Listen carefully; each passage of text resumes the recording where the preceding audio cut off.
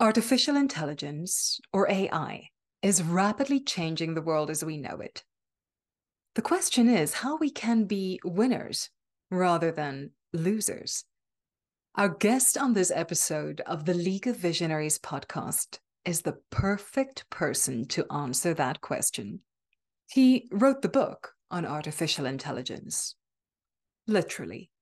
His 20th book, The Hitchhiker's Guide to AI, a handbook for all, documents his observations from extensive research and travel, focusing on emerging technologies and specifically artificial intelligence. He is an award-winning journalist and author, an analyst and technology commentator, founder of an in-demand technology consultancy, and a professional speaker. He is an honorary fellow of the Institute of IT Professionals of South Africa and has been inducted into the Professional Speakers Association of Southern Africa's Speakers and Educators Halls of Fame. Arthur Goldstuck is one of the speakers at the PSA-SA Convention 2024 and our guest on this episode of the League of Visionaries podcast. Welcome to the League of Visionaries podcast, where we meet experts, entrepreneurs, and enthusiasts with a visionary message to share. This podcast is brought to you by Yazi Media Virtual Media House. Yazi Media is a proud media partner of the PSA-SA Convention 2024. We dedicate this second season of the podcast to the speakers and other visionaries behind this premier event for the speaking community. I'm your host, Marie Leroux, and this is the League of Visionaries podcast.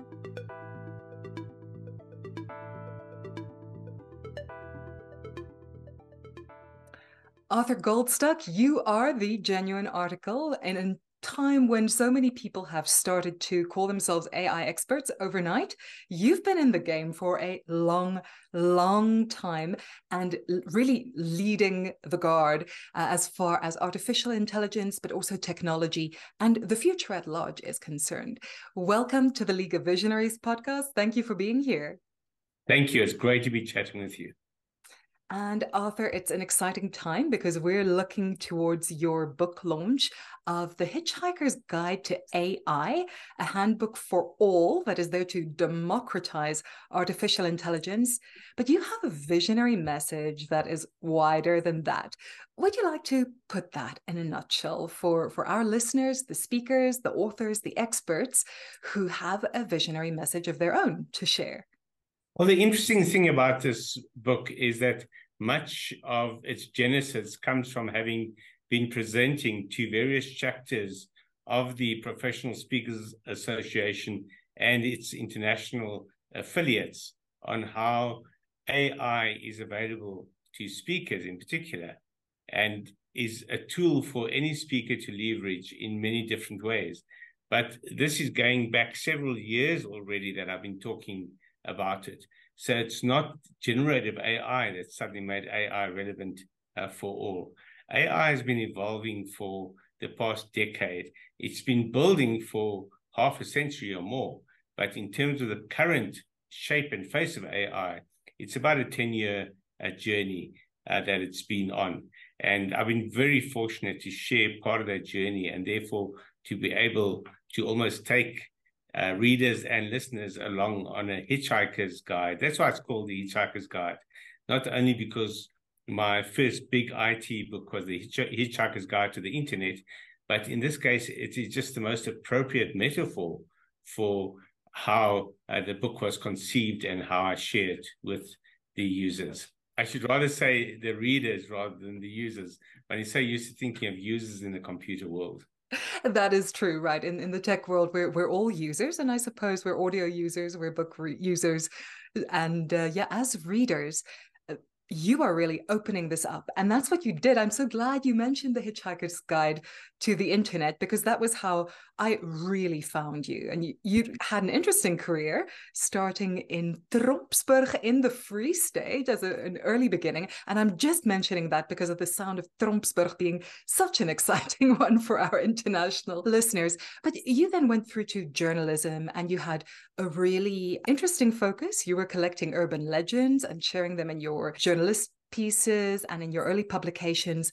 And then you brought out in the mid-90s The Hitchhiker's Guide to the Internet, a South African handbook. And that was how I discovered you. And I kind of had to decide, am I going to eat this week, or am I going to, I was a student, am I going to get your book? I chose your book, and I haven't looked back. It was before I even had access to a computer.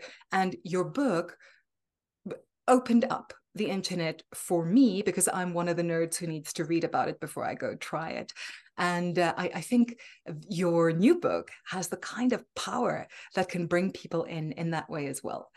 But just to make sure we've got all our passengers on board here, a part of democratizing artificial intelligence and making it open to everybody and empowering for everybody is making sure that people understand what it is.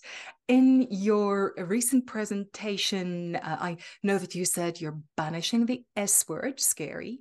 You're telling people to go for the E word rather. Let's do that first with a definition. How would you introduce artificial intelligence to people who are still just going, whoa, the world's moving too fast for me? There are many definitions, and there are many arguments about the definitions, and it changes all the time. And when people ask me off the cuff, I can't actually answer the question. Because there But are so I will many. try to, yeah, I will try to answer it for you. It's the ability of computers through any interface, whether it's a smartphone, a computer, or a screen you talk to in a bank, to be able to present you with information in an automated fashion that is more than just what you would pull out of a knowledge base, and then to enable you to do something with that information. I know that sounds very vague. I'm trying to use ordinary language to describe a highly technical and complex arena.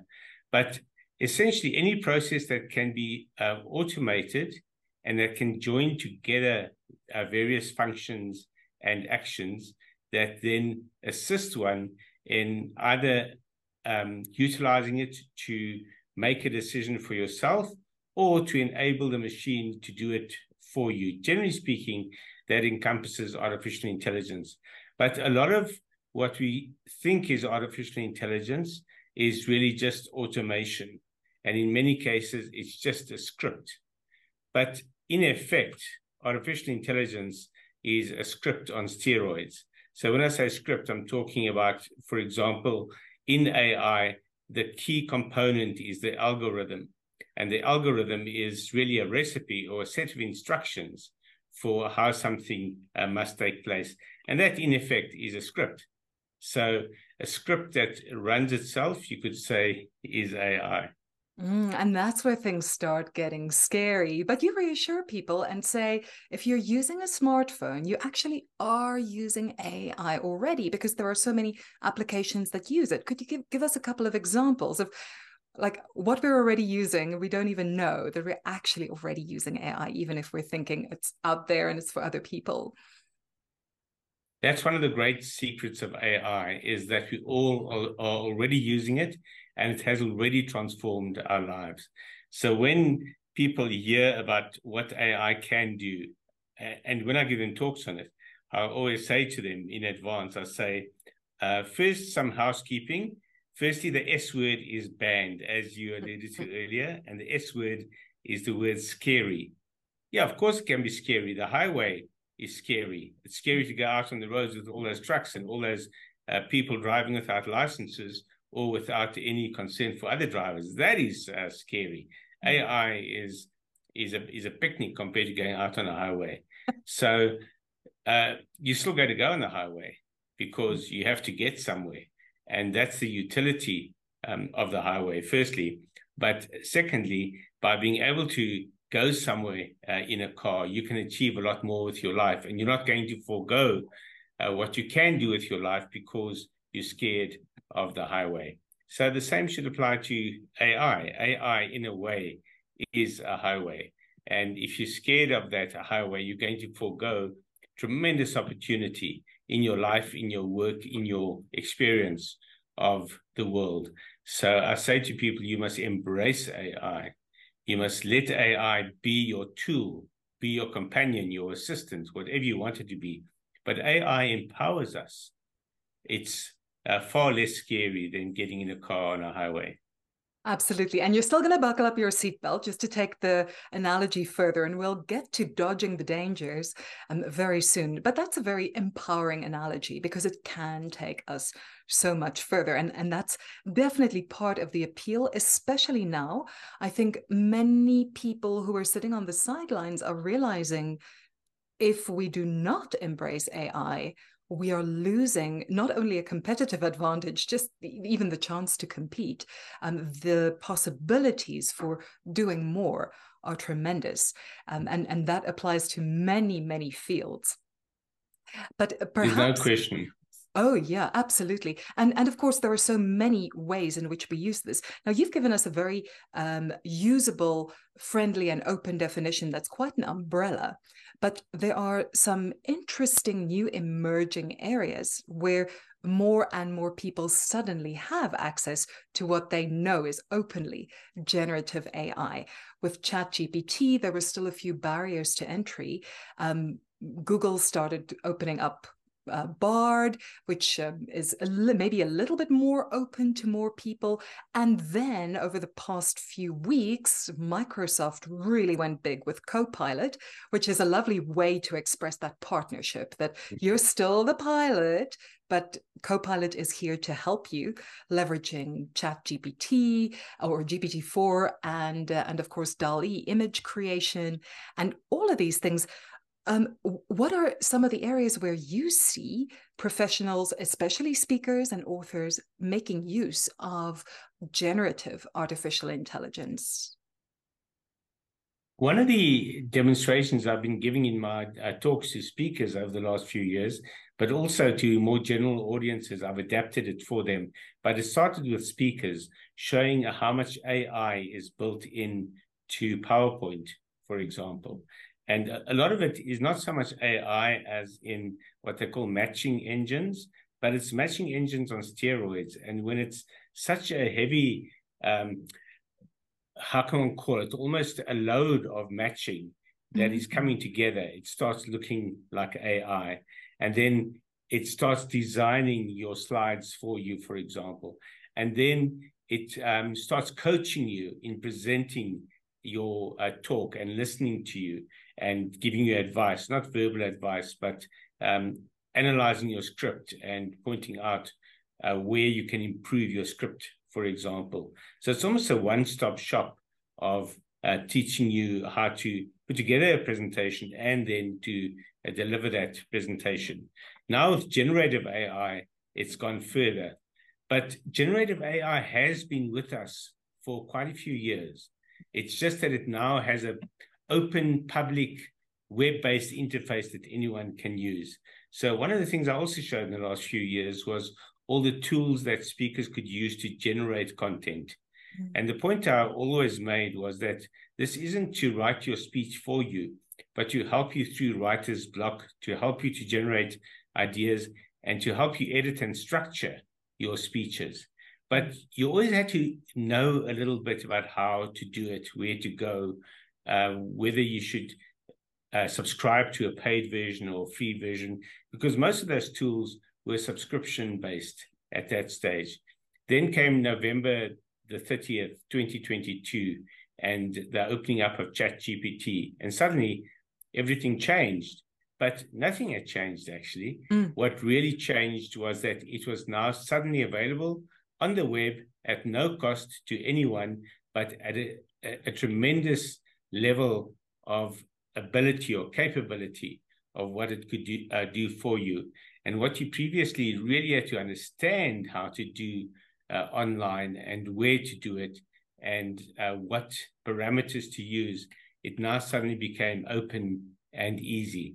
So that's what changed. It was the democratizing of generative AI that changed. It wasn't the invention of generative AI. Because the invention goes all the way back to Turing, doesn't it? That this is a long game. It's a very long game. I'm glad you used game, because Alan Turing, in his seminal paper on AI, spoke about what he called the imitation game. And the imitation game was computers being able to imitate humans. And that's what we're seeing today. That became known, or it developed into what's called the Turing test, which is a test that tells you whether computers or software is able to pose as human and fool humans into thinking that it's human. That's essentially what it is. And that's 73 years ago that he wrote that paper. Wow. So yes, that's deep roots. It's been a long, long time coming. That's really incredible. Yeah, there, in many ways, there's nothing new under the sun, but it is interesting to see just how far different platforms and offerings and applications have gone to actually pass the Turing test. In a presentation of yours, you play audio recordings of phone calls where people make bookings on the phone, and the AIs are actually programmed to do things like say and ah and so they're very imperfect, and the audience was fooled. I couldn't guess which one was which one is a human, which one is a bot. That was a real fun one. That was Google Duplex, and when it was first demonstrated, they used two conversations. One was a call to a hairdresser, and one was a call to a restaurant, both to make bookings. And I play those to audiences and I ask them to guess which one is the human and which one is the AI in that conversation. And you'd think that people would realize that if you're demonstrating a call, clearly the call being made is by a human, although you could demonstrate it by phoning an AI. However, half the audience typically thinks that the person being called is the AI, because people answering a phone at a lot of these establishments are often very robotic. And what it highlights is the fact that AI actually can sound more human than a human. But what's really interesting about that demonstration is, I'd like you to guess how many years ago that took place. It was a while, because I remember that one coming out, and it was before there was buzz around these things so much. It's 2018, 5 years ago. Wow. In fact, wow. May 2018, so 5.5 years ago. And people are shocked when they learn that that was already happening back then, when they thought this was only just starting in 2023. Right. And what is really fascinating is, now you speak about this, the real revolution that came when we all started hearing about ChatGPT at the end of November 2022 was the transparency of it. The fact that we were actually saying, well, here is generative AI, you are now dealing with a bot, and we know it, whereas very often we don't actually know it. And with Duplex, you even point out that it's been banned in many places just because of all the considerations, and we don't always know. That's us on the highway, buckling up our seatbelt. Many states just say you can't use Google Duplex because of these uncertainties, risks, etc. Because anybody who's used any kind of program like that has probably come across the point where artificial intelligence becomes remarkably stupid. And we don't always know. We need a human. Well, humans can also be remarkably stupid. But the truth is that this kind of AI can be misused as well. And that's a great concern in many jurisdictions. And Google understood that, which is why they went in the USA on a state-by-state basis to get regulatory approval for using this in various forms, and to also be able to sell it to enterprise customers, to, for example, use it in call centers and the like. So you're now venturing into the field of ethics in AI, and there's a very strong ethical viewpoint that one should never have a situation as a business or as an organization where your customers or your stakeholders are communicating with an AI without knowing that it must always be revealed or stated or specified upfront that they will initially be dealing with a robot or an AI or a virtual assistant, whatever they want to call it. They can call it something very friendly. If they call it a robot, they might scare people off. But that's also the idea behind chatbots. They're called chatbots so that they can sound user-friendly. And typically, chatbots are very stupid. And the typical chatbot I've dealt with has tended to hand me over to a human being after about 3 interchanges of questions and answers, because the chatbot typically can only access a knowledge base, and it can match your question via keywords to potential answers. And that's a very blunt instrument. And that's a form of machine learning. Machine learning is the algorithms I was talking about earlier, where you have a scripted process. And in machine learning, generally speaking, it's fairly limited. And machine learning tends to underpin most chatbots. When you bring artificial intelligence into it, then you start introducing elements like natural language processing, which is essentially what's behind ChatGPT and the like. You bring in large language models, which is actually the heart of ChatGPT. So it can actually match your question to a vast database of information as well as language, and it can lead you to the correct answer. I'm not just saying ChatGPT can lead you to the correct answer.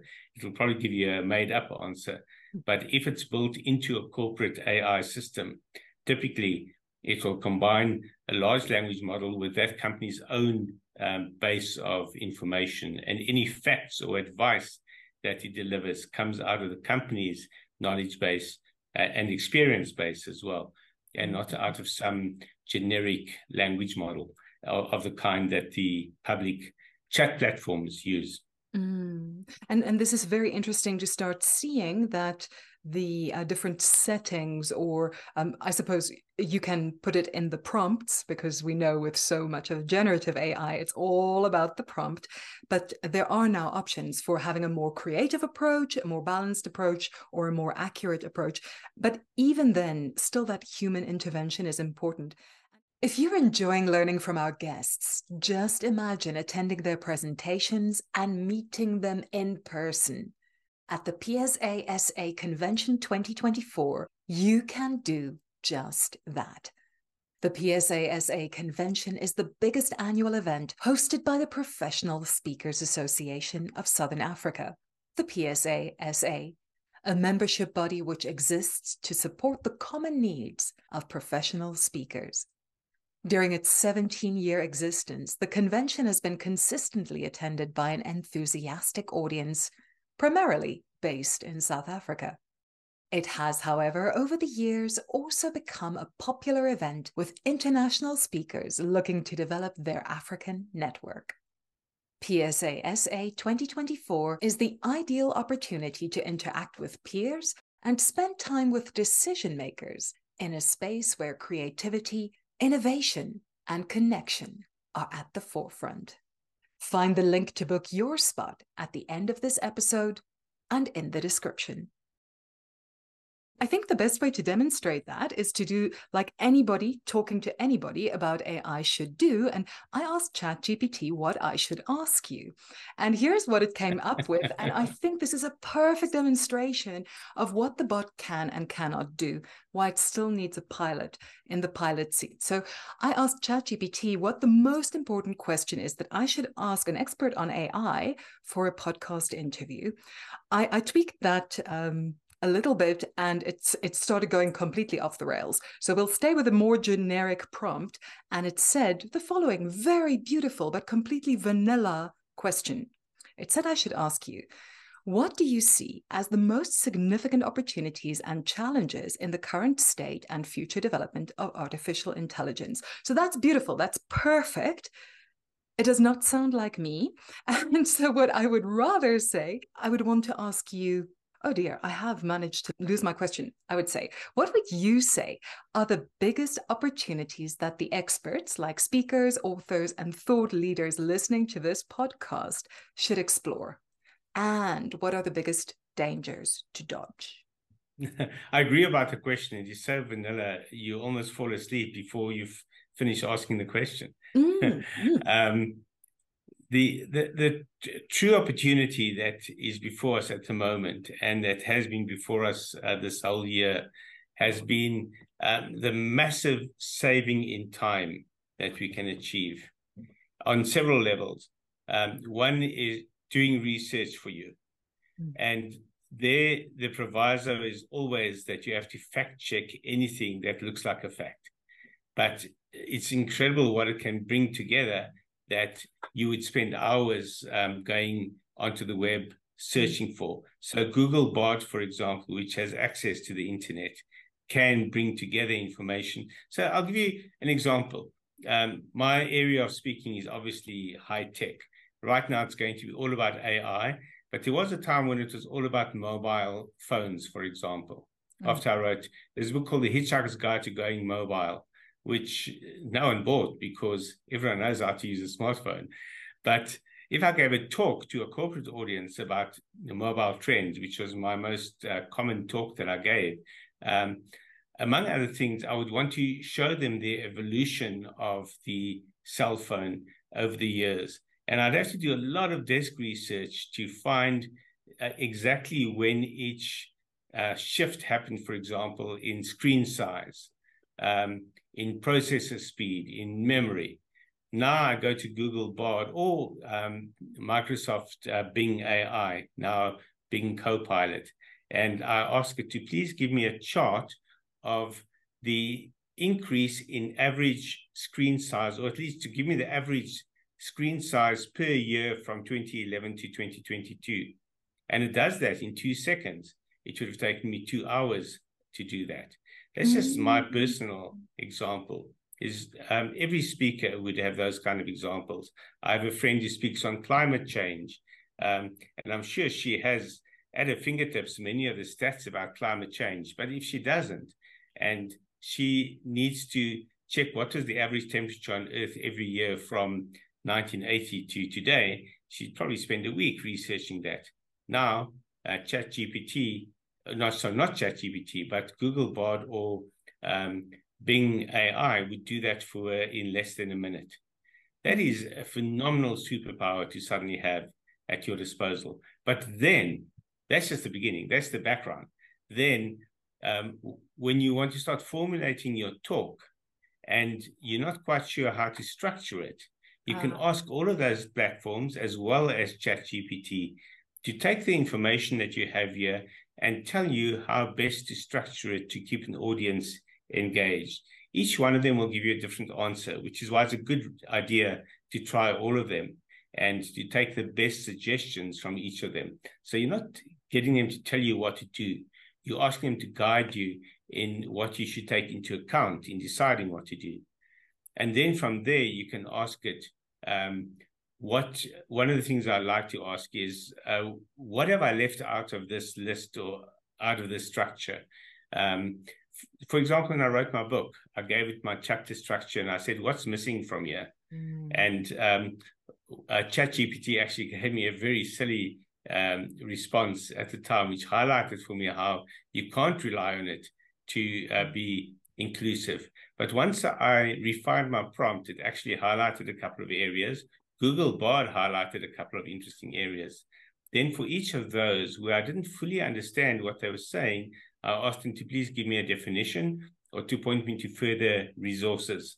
In the case of Bing and Google Bard especially, they can point you to additional online resources. And if I then found material that I didn't quite understand or it was technical, I would punch it into any of those platforms and ask it to please explain this in layman's terms. And all of those are elements that go into putting together the framework, structure, and basic content of your talk. That's still not your talk, of course. That's where your creative genius comes in. That's where you start adding your flashes of insight, which AI can never give you. You start adding your humor, which AI can't give you. Ask AI to be funny, and it is so agonizing. It's worse than dad jokes. far worse. And I've told a few dad jokes.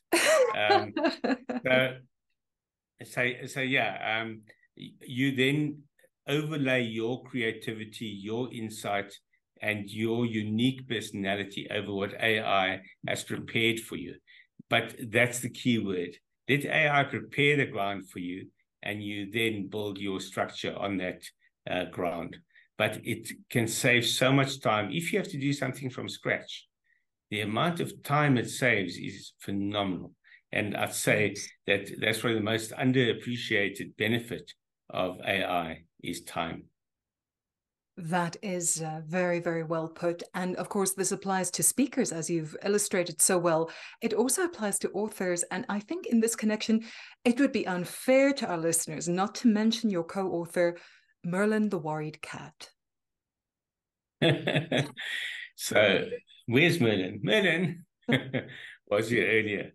So earlier this year, we got a new rescued kitten by the name of Merlin that always looked worried. So I asked ChatGPT, what would make a cat worried? And it came up with a charming set of reasons. So I said, write a book about what would make a cat worried.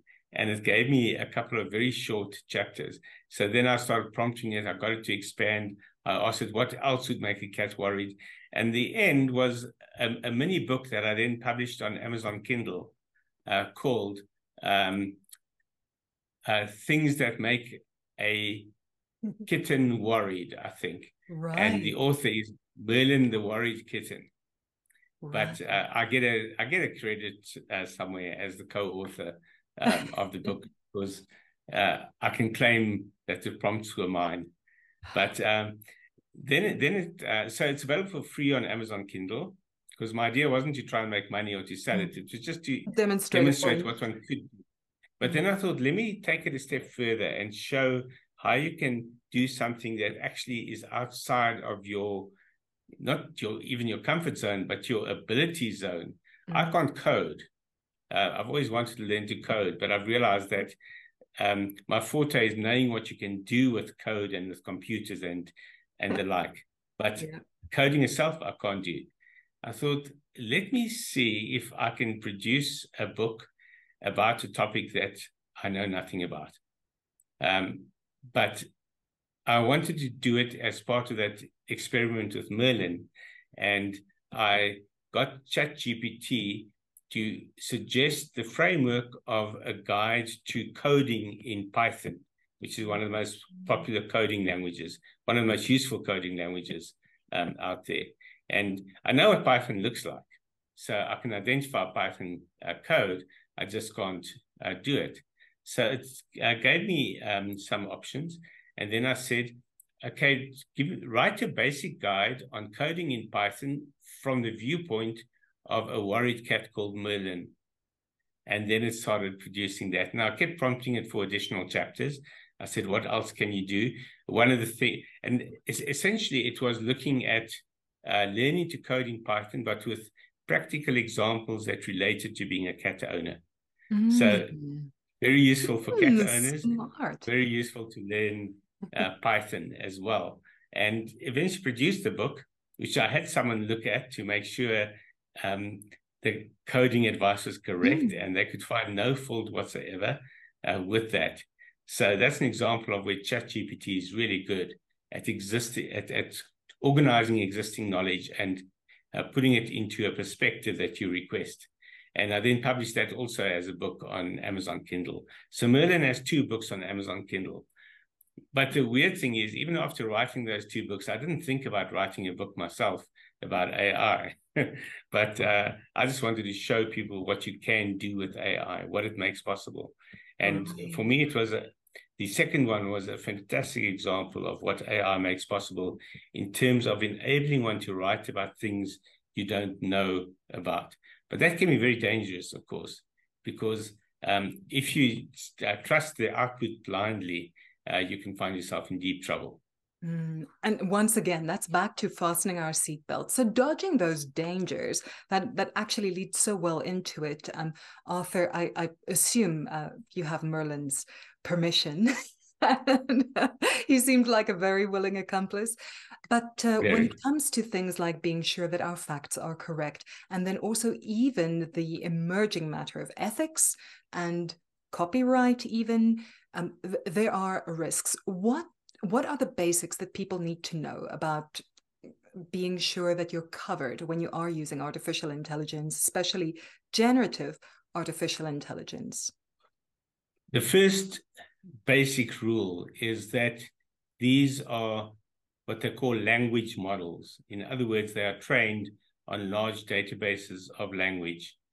They are not fact models. They're not trained on databases of facts, and they're not trained to identify facts that are accurate and those that are not.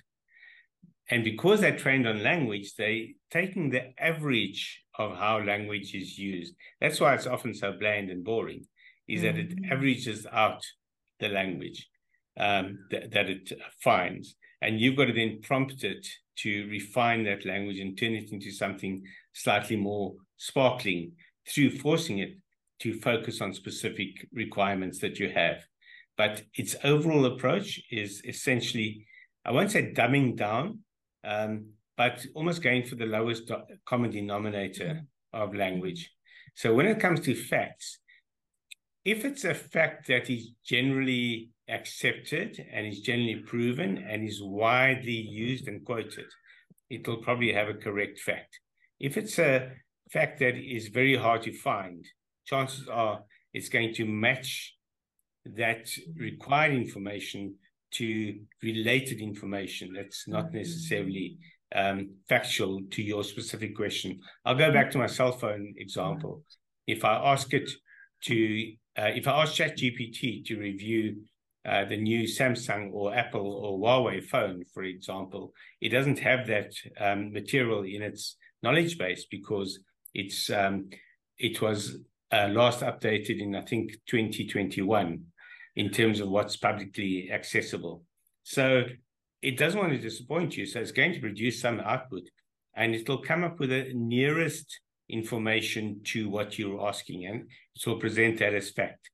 So it will give you a hypothetical picture of what each of those devices looks like or what its features are, and it'll be entirely wrong because it actually doesn't know. On the other hand, if you ask it for information about a topic around which there is a lot of conspiracy theory, and that conspiracy theory is widely accepted and widely reported, there's a good chance that it'll come up with conspiracy theory as fact because it's averaging out information. And if there's more information that confirms a conspiracy theory than information that debunks it, it may well come out on the side of the conspiracy theory, even though any critically thinking person can see that it's false. Well, again, that leads into the real art is critical thinking, really being able to understand what is happening there. And that means that the real intelligence still lies with us, and we have a responsibility, especially in our own work, but also in education, to make sure that people understand what they're dealing with and that they can be transparent and open about this. That is such a great insight. And of course, there's oodles more where that came from in your book. Arthur, would you tell us a bit about The Hitchhiker's Guide to AI, a handbook for all, and its upcoming launch? The book is about a journey. It is also a guide to AI specifically, but it also takes readers on my journey into the discovery of AI or exploration of AI. And I take them around the world to some fascinating examples of AI in action. So one of my favorite examples, for instance, was in 2018 or 2019. I met with a team from Oracle software in South Africa, and we were chatting about AI and all the kinds of things that were happening around it. And one of the guys who was the head of public relations for Europe, Middle East, and Africa. Tell me about a project in Reading where they have I think it's their European headquarters. They've got a massive campus there. And there was a little AI project that would interest me. And I'll keep you in suspense. But they that read the piqued book. my interest. I said to them, I have to visit it. I have to go there. And next time they had an event in the UK where they were inviting media, they invited me along to that event so that I could make a detour to their Reading campus. And there on the Reading campus, I discovered a beehive. And the beehive was connected to sensors. It was connected to computers, to what they call the Internet of Things, and also to a vast global database of knowledge about bees, patterns of bees' movements, the sounds that bees make, and the like. And what this really was is they were using AI to interpret the language of bees through their movements, their sounds, and their behavior, of which there was a vast database available globally, but all being brought together using the cloud computing, and IoT, the Internet of Things, and artificial intelligence. And this to me was, at the time, one of the greatest case studies I'd yet found. Because imagine if you can interpret the language of bees, that's just a short step to interpreting the language of almost any animal. So that truly excited me, and it gave me a very powerful sense of the potential of AI. So that's one of the stories I tell in the book. I go into great detail also about how it works, but also what its significance is, not just in terms of protecting bee populations, which is a very big part of the project, but also what companies can learn from how the AI is being used, how it's accessing databases of information, what they call data lakes, and pulling out relevant information, matching it to environmental information, and the like. So a case study with applications in many different directions, but also learnings in many different directions. So that was, I think it was around March or April 2019. And not long before that, I found myself in Barcelona at the Mobile World Congress, where all the new smartphones used to be launched, and they used to highlight the latest technologies that would enable smartphones, would enable consumers and enterprises to make best use of technology, and the like. And while I was there, I received an invitation to attend a press conference at the local stadium. Any soccer fan who's watching probably thinks, hey, Barcelona, the Camp Nou, or the Nou Camp Stadium. No, it wasn't. It was the second team in Barcelona, Espanyol, that keeps being relegated and coming back to the Spanish La Liga. And at their stadium, they were having a press conference to demonstrate how La Liga was using technology to enhance the experience of football by fans, by coaches, by management, and by players. And it was a fascinating experience. They also happened to have a more modern stadium, or they had a more modern stadium than Barcelona FC, which is currently renovating its stadium because it was so old-fashioned. Espanyol had this cool modern stadium where they could demonstrate the use of these technologies. And one of them was a cloud predictor, which would show when the shade would come over the field and change the ability of TV cameras to capture what is happening on the field. And that would enable them to schedule games to ensure that the TV cameras could capture the game to its best advantage, and therefore the viewer at home could experience it to its best advantage. They built traffic patterns into their databases so that they could work out which were the worst times and the best times to have games that would have least disruption of traffic, or least disruption from traffic as well. All those kind of things. That was just in terms of the experience of the fans. Then they brought it down to what happens on the field and being able to create heat maps showing the players' movement and activity and accuracy of ball passes. And among other things, it can give you a measure of which players have been running the most and therefore likely to be the most fatigued, which can then help the manager decide on substitutions, for example. Wow. So all of that, there's a lot more detail I could go into, but there was one fascinating statistic that I then looked up to see if this meant anything.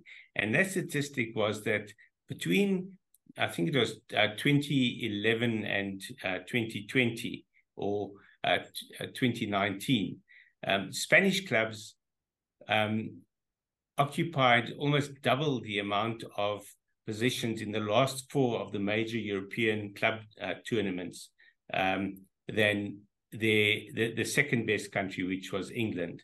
So England has the perception of being the top footballing country in the world.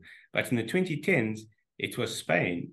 And the point I make in the book is that AI doesn't enable them to win games. It doesn't enable them to win tournaments, but it gives them a slight edge. There's no question.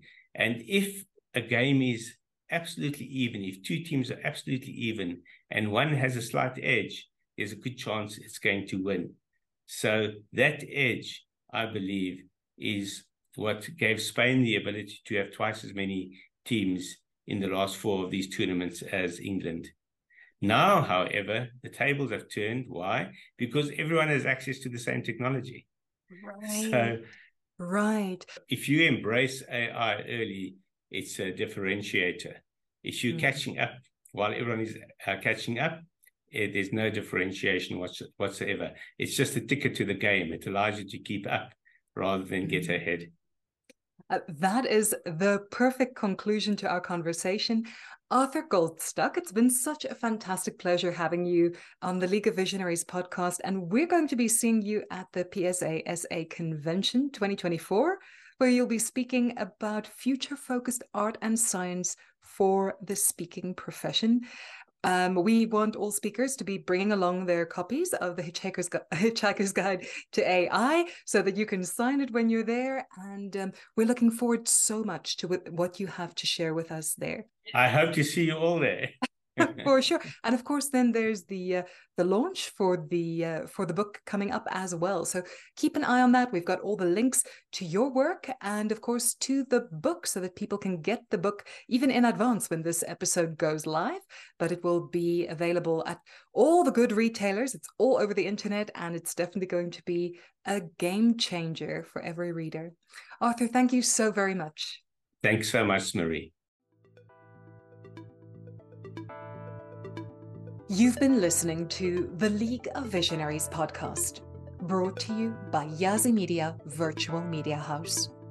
Yazzie Media is a proud media partner to the PSA-SA Convention 2024.